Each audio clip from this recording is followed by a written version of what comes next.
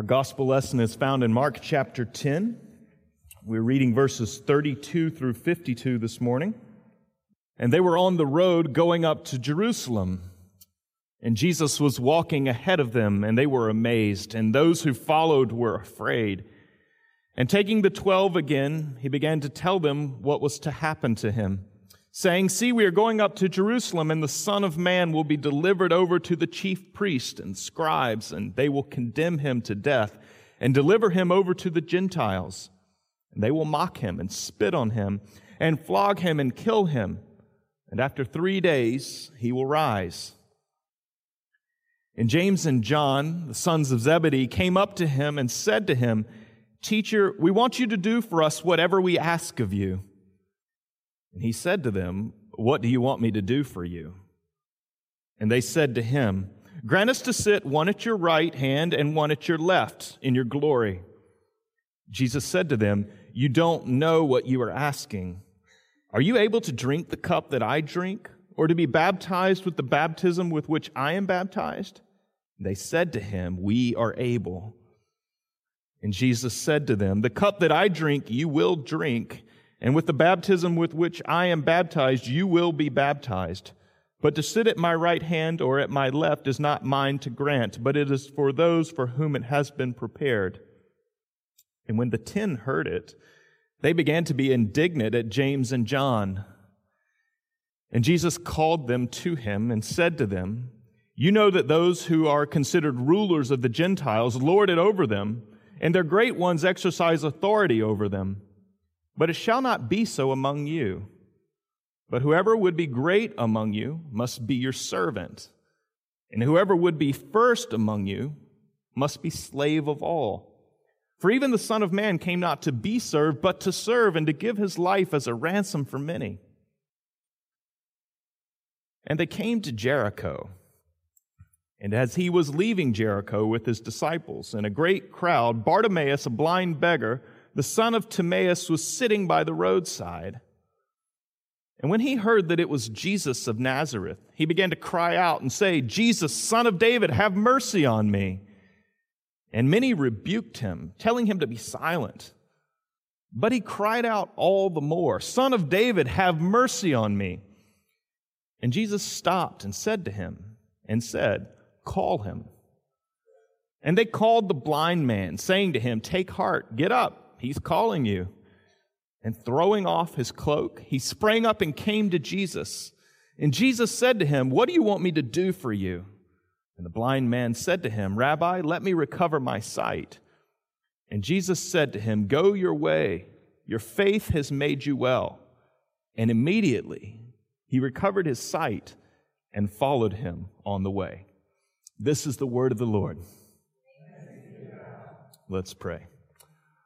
Father, we do give thanks for your word. We're grateful that you gather us around it today to hear your voice. We ask that you would speak, for your servants are listening. Amen. Mark Noll was a professor at Wheaton College before he went to Notre Dame. And one of the books, he's a Christian historian that I was exposed to early on, is a book called Turning Points. It's about turning points in Christian history, major points where significant things happened, and they weren't just germane to that moment, but they were points that were so decisive that they continue to have reverberations throughout history. And so Noll in the book develops these turning points. He points to the fall of Jerusalem in 70 AD, where the church was dispersed, as a turning point. There was the Council of Nicaea in 325, a turning point in church history concerning doctrine. There was the Great Schism in 1054, something we don't pay much attention to, but the church divided east and west. There was the English Act of Supremacy in 1534 that set off the start of a new Europe and a way that the church would relate to governing power. There was the conversion of the Wesleys in 1738 that deeply marked American colonial life. And then there was the Edinburgh Mission Conference, 1910, in which a group of Presbyterians began to talk about how essential it was for us to evangelize the world. Okay? Noll marks all these as turning points. He says you could find many other turning points. But the thing is that when you look at all these events, significant events, the world was changed because of each of the things I just listed to you.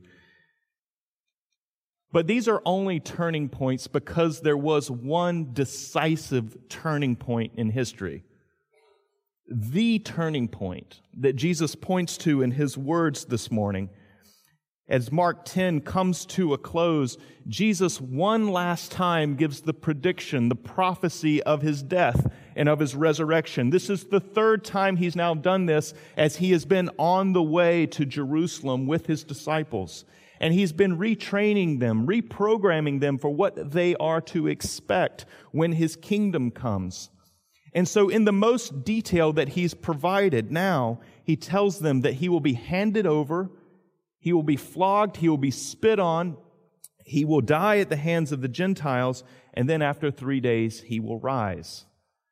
That this is the decisive turning point in all history. That Mark definitely has this on his mind. But why?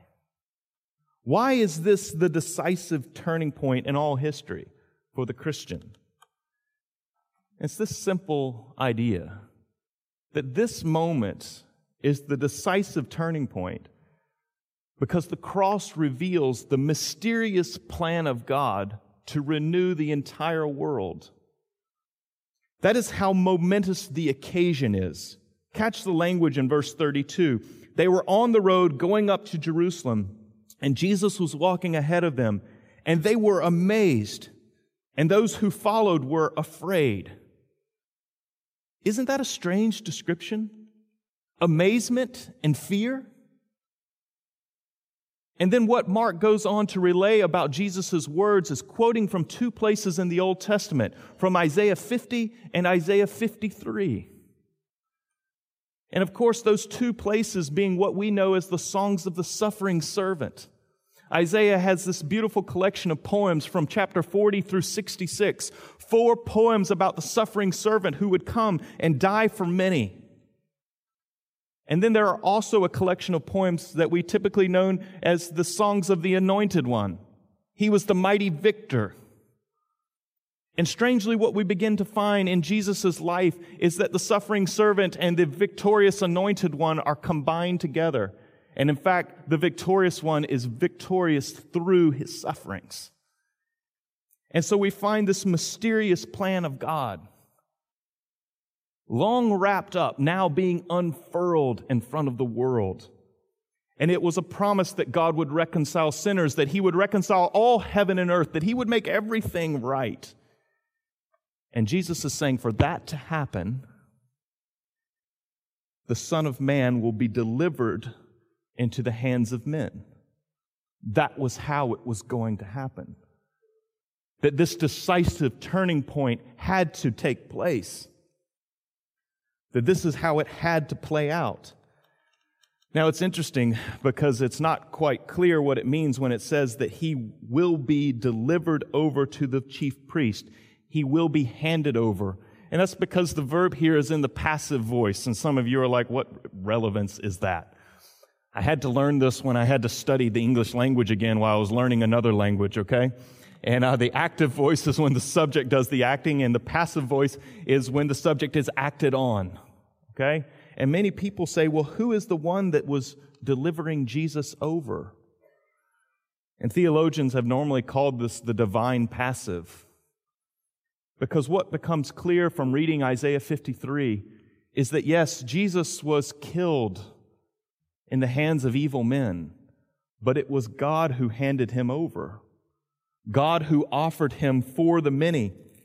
You can turn over to Mark chapter 14 and verse 21, where Jesus himself takes us into this mystery.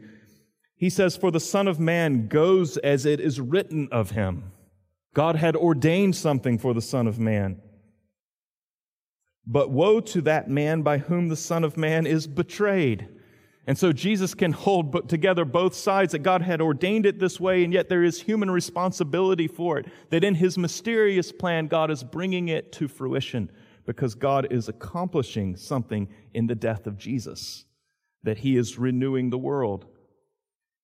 And Jesus brings it to a specific focus in verse 45, that this renewal involves the forgiveness of sinners. He says, "For even the Son of Man came not to be served, but to serve, and to give his life as a ransom for many." This notion of ransom is important. It was a payment that could be made in the ancient world when someone's life was forfeit. When someone had lost the right and privilege to life, you could pay a ransom to buy them back. You could buy them back from slavery, you could buy them back from prison, but it was a life that was forfeit. And this is what Jesus says is happening in his death. That our lives are forfeit because of sin and because our captivity to it. That no one escapes that. All of us like sheep have gone astray. Each of us has turned to his own way, is the words of Isaiah in chapter 53. It's forfeit. But Jesus pays ransom for it. That he pays the price of what was legally forfeit. He turns himself over. He was handed over. And as we sang this morning, says the words of the hymn, that justice smiles and it asks no more. One of the best lines in all hymnody to me. That in handing Jesus over, God was pleased, his judgment satisfied, and ransom was paid that could settle the price. And friends, this is the turning point in history. And the thing is that this decisive moment of Jesus' death where ransom is paid is to have ongoing reverberating effects into your lives even today. That it's not just a one-off event to know about in past history so that you can go about however you want to today.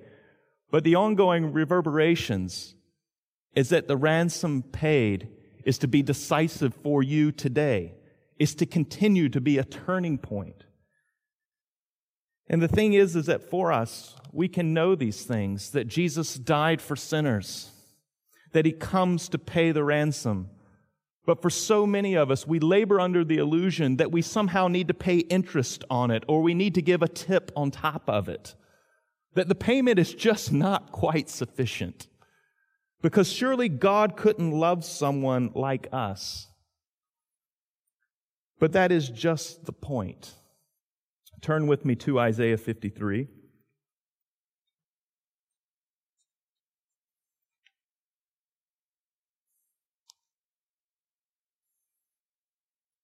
Verse 4, "Surely he has borne our griefs and carried our sorrows. Yet we esteemed him stricken, smitten by God, and afflicted. He was wounded for our transgressions. He was crushed for our iniquities. Upon him was the chastisement that brought us peace. All we like sheep have gone astray. We have turned every one to his own way, but the Lord has laid on him the iniquity of us all." Verse 10, "It was the will of the Lord to crush him. He has put him to grief." Verse 11, "Out of the anguish of his soul he shall see and be satisfied. By his knowledge shall the righteous one, my servant, make many to be accounted righteous, and he shall bear their iniquities. Therefore I will divide him a portion with the many, and he shall divide the spoil with the strong. Because he poured out his soul to death, and he was numbered with the transgressors, yet he bore the sin of many and makes intercession for the transgressors." Jesus died the death that we deserve. He goes under the curse of it. He accepts it, and he pays ransom. And friends, we can't improve on it. There's nothing left to pay. And yet oftentimes with our guilt, we desire to somehow atone. Or with our works, we somehow want to earn our way into God's favor. We live with this constant suspicion that God's favor really doesn't belong to us. That if everyone knew who we were, that it would just all fall apart. But friends, the turning point of history in Jesus' death and resurrection is the death of all of that. That you don't have to carry around your shame and your sin like a dead weight, dragging it behind you. Because that decisive turning point reverberates into your life today where you're set free from that and ransom is paid, that it's settled, that you're right with God. Several years ago, I was planting bushes in my front yard. It was early in the spring, and I had this hard red Virginia clay. Okay? It's like a rock. We hadn't had much water that spring, and so it was very difficult. And these azaleas were roughly 70 years old, and they had grown all tangled and entwined and not been cut back in probably 30 years. And so the only way to cure the problem was to dig them out. And that'll make some of you gasp, I know. But it was the only solution. And so I began to dig. And I noticed that this was a cluster of 3 azaleas that had grown together into one. And so I began to dig, and I began to dig, and I began to dig. And it was going deeper and wider because the roots were everywhere. And so it ended where I was about 2 to 3 feet in this narrow little place trying to get under it to leverage the bush out of the hole. I'm covered in red clay and dust and mud and frustration and sweat. Okay? My neighbor comes up. I was fairly new to the block, and he said to me, I understand that you're a pastor. And here I am in a hole, looking up at him, singing. These are the strangest dynamics ever to have this conversation. And I said, yes. He said, I work with a guy who has a master's of divinity. He said, he's so cool. A couple months ago, we went to a sweat lodge. And he began to describe to me the dynamics of the sweat lodge. And then he said, and then after that, we took some sticks and we were poking ourselves. It was just this super spiritual experience in which we're poking ourselves and thrashing ourselves and sweating ourselves to death. He said, so what do you think about that? It's just thinking of how insufficient my training was for where real life happens, This isn't the Romans road, setting. And I looked at him and I said, ouch, it's not that hard. Why go back to that? That's what my ancestors did for thousands of years. And when they heard about Jesus, they just ran to it, My Scottish ancestry, they finally got over the poking themselves and beating themselves with rocks to please God. It was a good thing, the gospel was. And it's a good thing again today. That, friends, we're not trying to work ourselves up into a spiritual frenzy in order to please God. We're not trying to purge ourselves of evil by poking ourselves. That God does that on our behalf through the cross. It's the most significant moment in world history. It's the fulcrum. It's the turning point. And it reverberates down into your lives today, and you have to accept that ransom's paid for you on your behalf. And so the cross does accomplish this magnificent vertical dimension where it reconciles something that was irreconcilable, the turning point. But if that cross does do something vertical, then we need to also expect, though, that there are horizontal implications. That Jesus comes into the world in order to make the world new. He comes to create a new society, a people who will follow him. Remember, this company is trailing after him on the way up to Jerusalem. He is creating this new people, the church. And so it's important for us also to understand not only the vertical dimensions of being made right with God, but what it then means to follow this Savior, to follow this crucified one, and the shape that that gives to our lives. And I would suggest that there are 2 directions that we see in our passage this morning about the shape that the crucified one gives to us in our daily lives. And the first is this: what the cross does to us is that it overturns our notions of significance and authority. It's a comical story that begins in verse 35.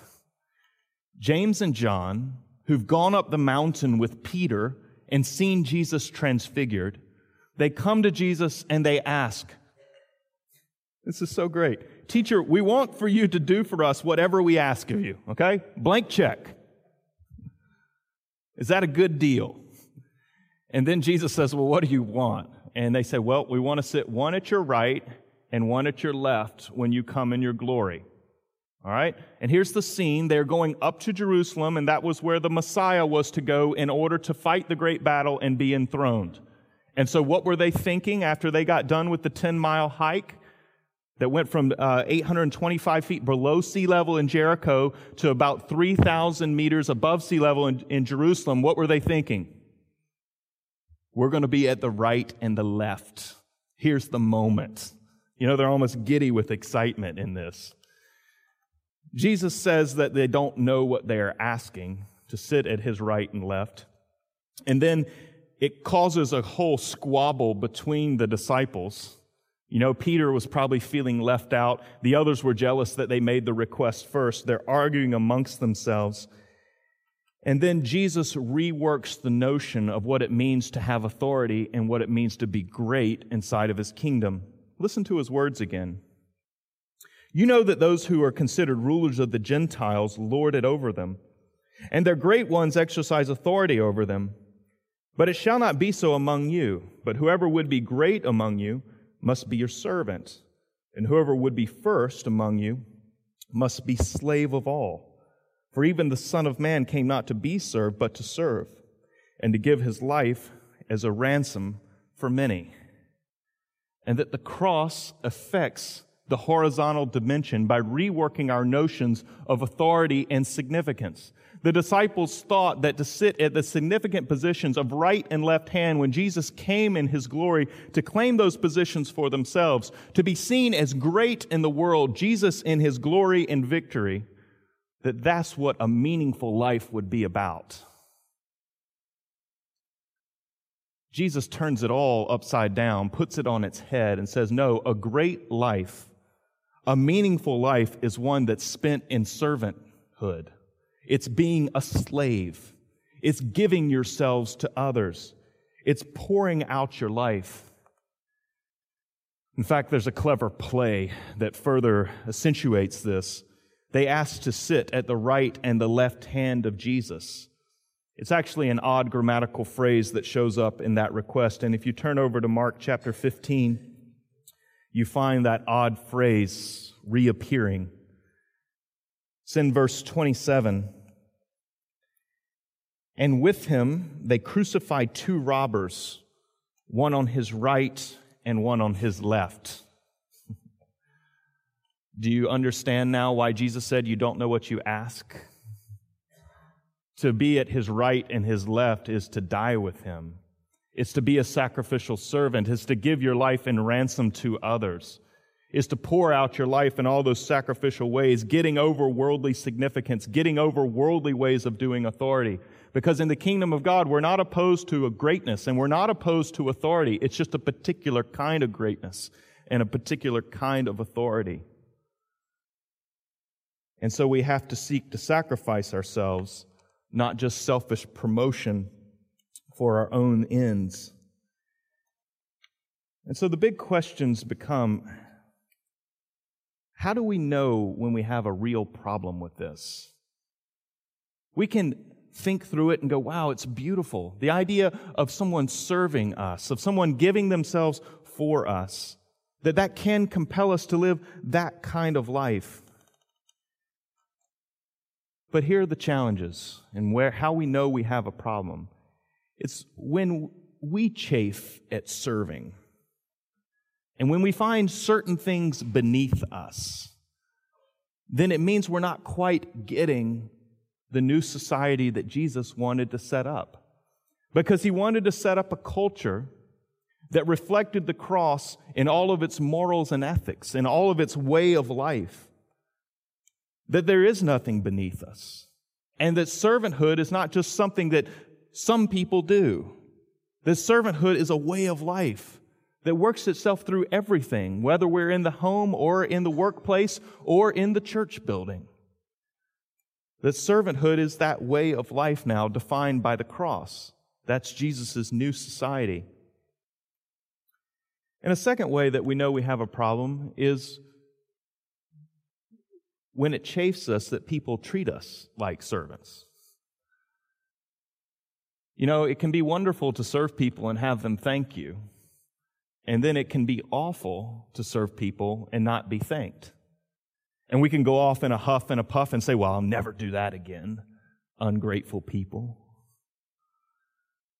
But is that what Jesus really wants to accomplish in our hearts? No. He suffered and died for a great number of people who have no sense of thanksgiving, no sense of joy. We resist that so much in daily life. We don't seem thankful and grateful that the heart of a servant is one who simply serves, not on the basis of the response. Several years ago, a young couple asked me to perform their wedding.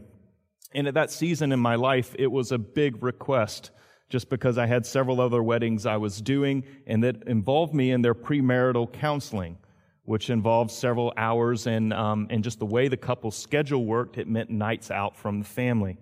And so it's always been a joy for me to do that, but I remember in that season, it was coming at a particular cost.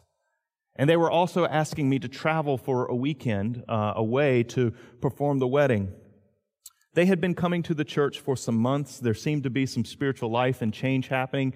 And so I was eagerly, kind of hesitantly, a mix of a lot of emotions, jumped into the premarital process with them, agreed to do the wedding. Premarital goes well. Wedding goes well, which was a small miracle. It was an outdoor wedding. Outdoor weddings are amazingly complicated, just FYI. And then they returned from their honeymoon and were at church and were congratulated by the church on their wedding. And then I didn't see them. Saw them once 6 weeks later, and then never saw them again. And I remember sharing with Melissa just how it felt, how angry I was that they had treated me like this, that they had done this to me and to the community. You know, that they had asked us to serve them at great cost, and then they had the nerve not to come back. And in my own frustration, I began to realize that, yeah, there's a certain kind of servanthood that I like. And then when someone treats me like a servant, I don't like it at all. And that was revealing the unworked place, the untilled soil in my own heart about God working this vocation of servanthood into me. And He wants to work that into all of us, that we lay down our lives for one another, for our kids, for our city, that be the whole entire culture that's leavened inside the church. That's the new society that Jesus is creating. So this is the first piece of what the cross does. It undoes our notions of significance and greatness. And the second is that the cross overturns our self-sufficiency. That it's going to work a new kind of sufficiency into this horizontal society. And we find this in the story of Bartimaeus. It's really an awesome scene. It seems like a pretty simple healing miracle of Jesus. But I remind you back once again that this entire section from chapter 8 to chapter 10, there was a healing miracle in chapter 8 where Jesus healed a man that He had to touch twice. And now He heals Bartimaeus, who runs up to Him and He says, "Your faith has made you well." Bartimaeus sees and then follows Jesus on the way to Jerusalem. And that Bartimaeus is here for us, the model of discipleship. But the details of the encounter are important. Jesus was passing through Jericho. It is essential to remember that this was the Passover time. And so we know that roughly 1 million to 2 million Jews were probably on the road to Jerusalem. And there was one way to the city, and it was through Jericho. And so hundreds of thousands of people are walking, okay? It's a pretty festive scene as they go up to celebrate Passover, the most significant moment in the Jewish calendar. Bartimaeus begins to cry out, "Jesus, Son of David, have mercy on me." He hears that Jesus is around, so he begins to cry out, "Have mercy on me." And what do the crowds do? They rebuke him. They try to keep him silent. The irony is found in the psalm that we read this morning. We read Psalm 123, which if you look in your Bibles, it's classified as a song of ascents. Okay? The Song of Ascents were the songs, they were the traveling songs of the people of Israel when they were going up for festival. And so what were these hundreds of thousands of people singing? This is the hymn book. Have mercy upon us, O Lord, have mercy upon us. For we have had more than enough of contempt. Our soul has had more than enough of the scorn of those who are at ease, of the contempt of the proud. The people are singing this. They've just sung it. It's just been on their lips. Everyone's traveling on the way up. There's only 14 of these songs. Certainly they know the words. And here is this blind man crying out to Jesus, Son of David, have mercy on me. And they're trying to silence him, to shut him up. He's making a scene. This is inappropriate. Jesus calls him, and he gets up. He leaves his cloak behind, which is a remarkable contrast to the rich young man that Jesus met last week, who wouldn't leave behind his goods. He runs up to Jesus. Jesus asks him, what would you want me to do for you? And the man says, Rabbi, let me recover my sight.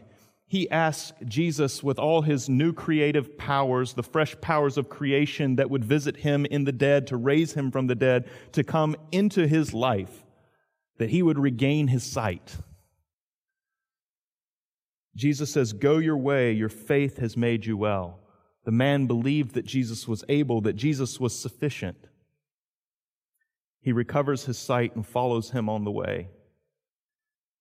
And friends, Bartimaeus is a paradigm for us of what it means to be a disciple. That in the Western world, we do thrive on a self-sufficiency. And I hate to think that many of us would be silencing Bartimaeus, finding it slightly indecent that he was crying out with such desperation and messiness. And the thing is that is just where God would have us as a community, is crying out to him in Bartimaeus' desperation and need. A community shaped by the cross, who sees the cross as the turning point of all history, that this is God's healing breaking into the world, comes to him with this kind of pathos, believing that he's the only hope, that he is the only way it can be made right. He's the only way our sins can be forgiven. He's the only way there is of healing. And friends, that's a different kind of community. You can have one that's prim and proper and knows its Psalter and can sing, Lord, have mercy on us. The Jews were certainly doing that. Or you can have the messy spirituality of the blind man on the side of the road, Son of David, have mercy on me. Saying the same words, but owning them and believing them and trusting that the one he was looking to for healing and forgiveness and new life could give it. That's what the cross accomplishes. Friends, it changes everything. It is the turning point that decides every other turning point in history.